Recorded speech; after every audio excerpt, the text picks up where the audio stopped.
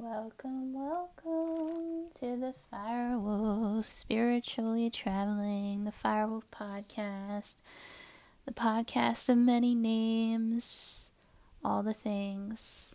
I'm Christy, welcome. I have myself on a timer today because I wanted to talk about a specific subject. I did a poll in my Insta stories. I'm probably going to repeat myself so much right now just because this podcast was on such a long hiatus and I've been working on one really big thing since then, so it's kind of all jumbled together. But I wanted to do a self-reflective podcast today.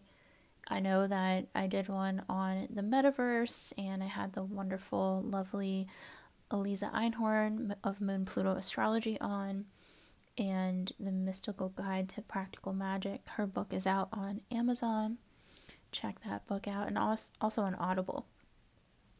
And I wanted to come on and just do a self-reflective, and funny enough, what won in the poll on my Insta stories was that people were digging self-reflective podcasts. I don't have a large listening audience, but I'm going to keep kind of a mixture. I'm going to keep this podcast ball rolling, whatever that looks like. If it looks like one podcast a year, one podcast a month, one podcast a week, 2 podcasts a week, I'm not going to judge myself. I found some notes about like what I wanted to do and all my goals, and recognizing that this year it was like undoing goals. I think a huge thing I wanted to talk about today, which I feel like could maybe get me into a little bit of trouble, but I've taken since August to really think this through. So this is my journey and it's very personal. So it's something that really caused me to have a midlife crisis in comedy, I guess. In that, for those of you who do listen to this podcast or watch me on social media, my biggest goal that I ever wanted was to be at the Comedy Store and to live in Los Angeles and to be able to be one of those comics that, started out at the door, sat in the back of the room. I love sitting in the back of the room of a comedy club late at night. It is one of the coolest spaces to see.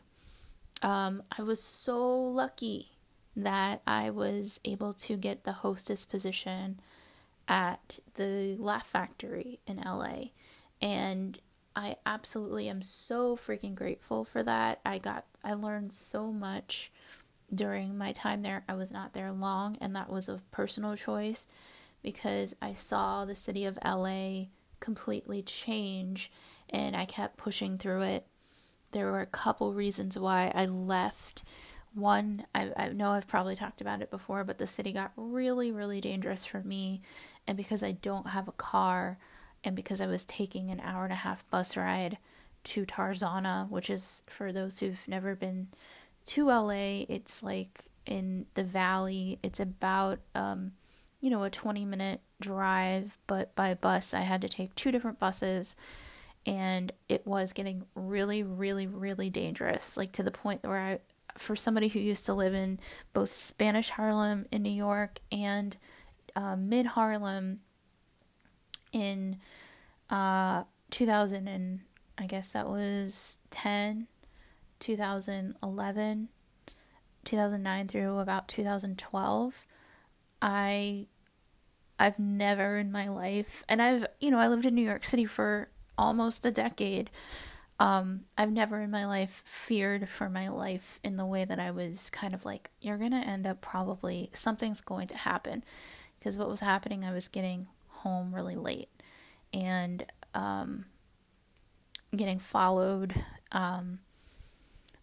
It was just not a good, there was something waiting to happen at some point. And as comics, our nights are very late. I have not been pulling these late nights in the last few months. I've been trying to reset my clock with comedy and what that is going to look like in the future for me. because I've had a lot of time to reflect about what stand-up comedy is for me. And for me, stand-up comedy is sacred. And what I think I lost when the Comedy Store was a no-go for working the door there was the sacred goal. It was a place I held so sacred for so long. And I fought the best I can, the best I knew how. I'm sure certain people could see me or portray me as rude in that situation. But really, honestly, it was a woman fighting for herself. It was somebody who had sacrificed so many things, who had been followed at night, who had been without meals, whose hormones were off kilter and having trouble, with my ups and downs between, my health and my personal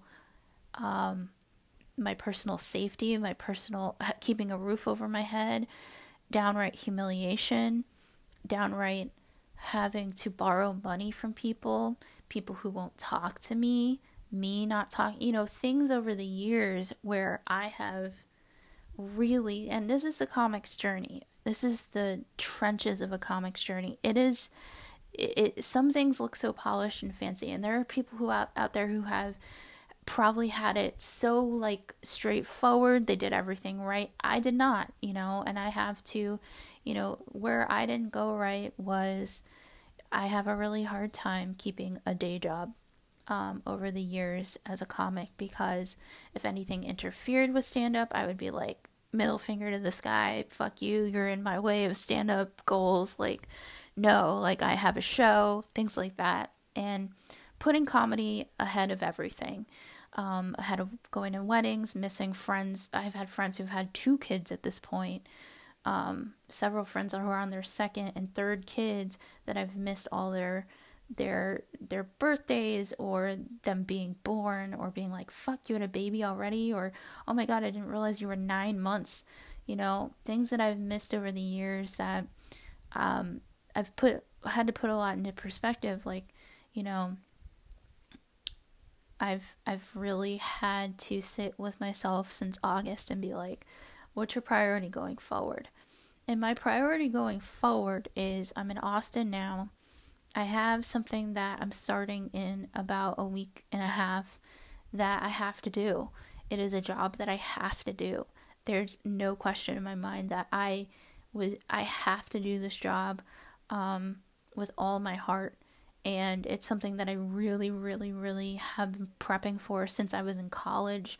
It's the reason why I split my degree between a full-time biology pre-med degree and a full-time pre-law political science degree, because I wanted to combine both degrees and fight for people who are going through an unjust time in science. And the only way to do that is to understand what the fuck is going on, see things from a data perspective, and understand that.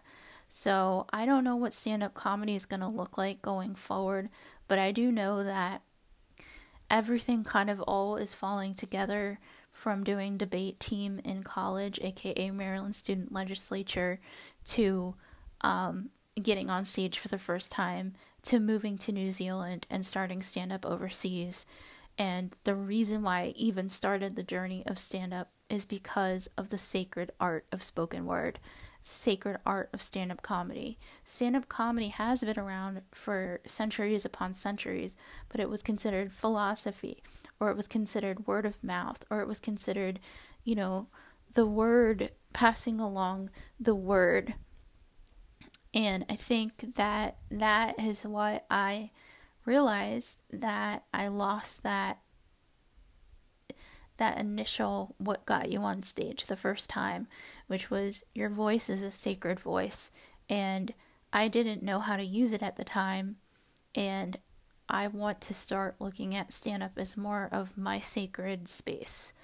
So if that means I don't advertise shows, if that means I don't go to mics and I don't take pictures or selfies to make myself look glamorous for Instagram, all I want to do right now is to go into a room, put myself on a list with 0 expectations, and get up on a stage and talk it out.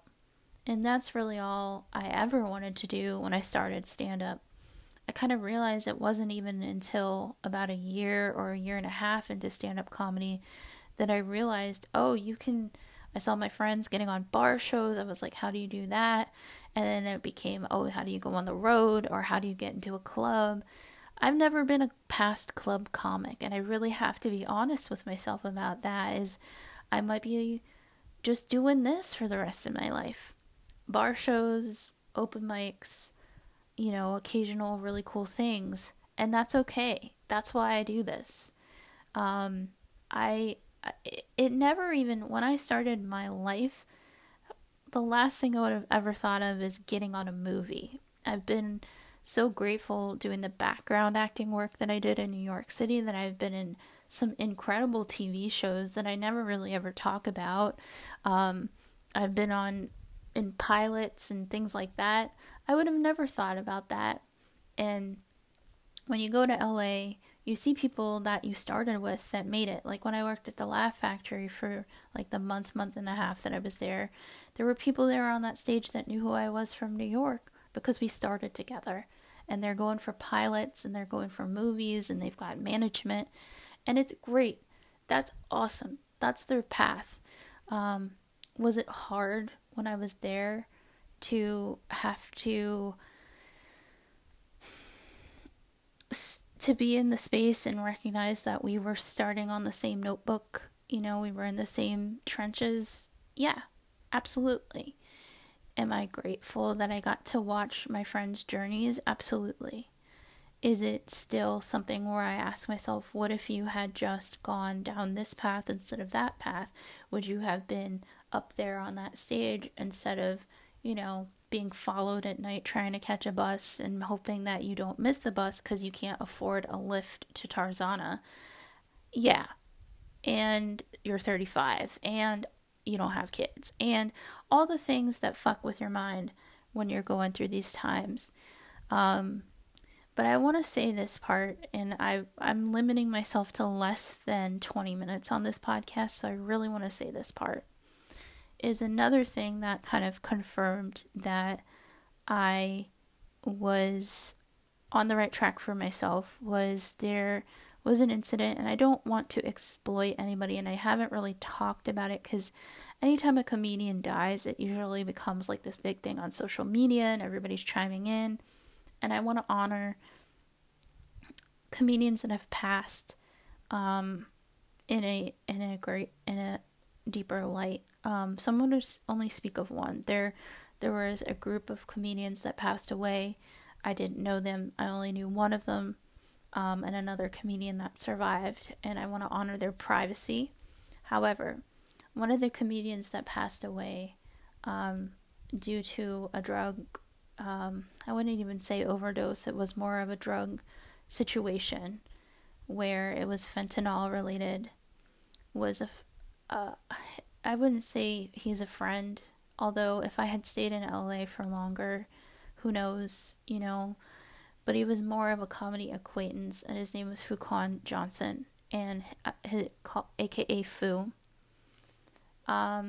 Fu, if he were still alive today, he was one of the major, even though I was out in LA from June the 1st till August 20th or 21st of this year, which is crazy to think about. Fu was a huge part of my week because he hosted a lot of the open mics at Flashback Open Mic on Melrose Avenue. And if I spoke about this before, my mind has blanked out, but I wanted to bring this up because when I was going through some really rough times, when I lost the goal, and remember, the goal for me was to work the door at the Comedy Store, be able to sit in the back of that room and do my thing, learn, understand. And what I recognized later, and maybe I misinterpreted it, is there was a lot of there's a lot to still come through on a mass level when it comes to COVID and how things are being tackled. And I didn't agree. The second part was, You know, maybe I realize now I just jumped too fast and I wasn't ready. But I would have never have jumped unless I had already jumped so many times and been out there, and I felt like this time pressure because I had lost a year and a half of where I would have already had been pushing. So when it was a no, I was at Flashback Open Mic when a friend of mine who made it into the position said, they just don't want you, girl. Get clear with that. And they were being mad real. They were being mad real with me.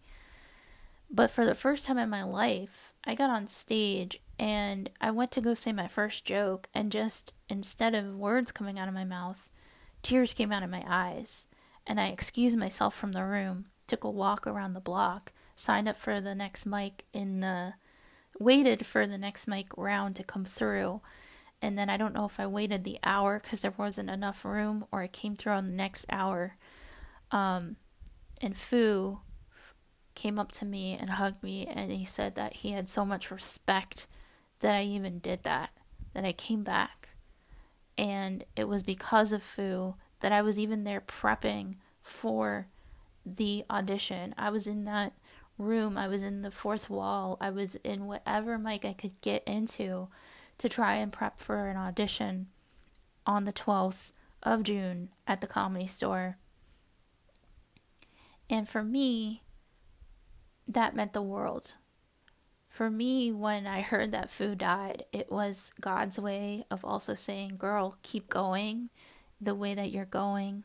Say prayers for this man who was so talented and had, just been on Chocolate Sunday at the Laugh Factory the week before.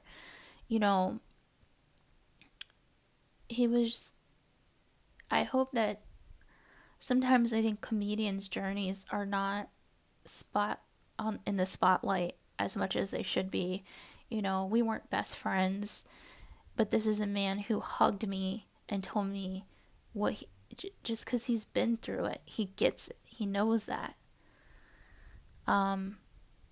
And there were many other comics who were there for me when that happened. So if you can, check out Fuquan Johnson, his Instagram page, YouTube. There's a lot of stuff he's got online. Keep his light alive. But I wanted to say this and share this story because while I'm here in Texas and I'm starting a new journey tonight, I'm not sure if I'm going to put this out Sunday or not. I've had to redirect my goals because what I held sacred, as I said before, died off. That dream died off. Does it mean it can't happen in the future? Absolutely not. It means that, it means that for now I've got a lot to put on my lot to put into action and figure out how to make, that's a dog sneezing in the back, and how to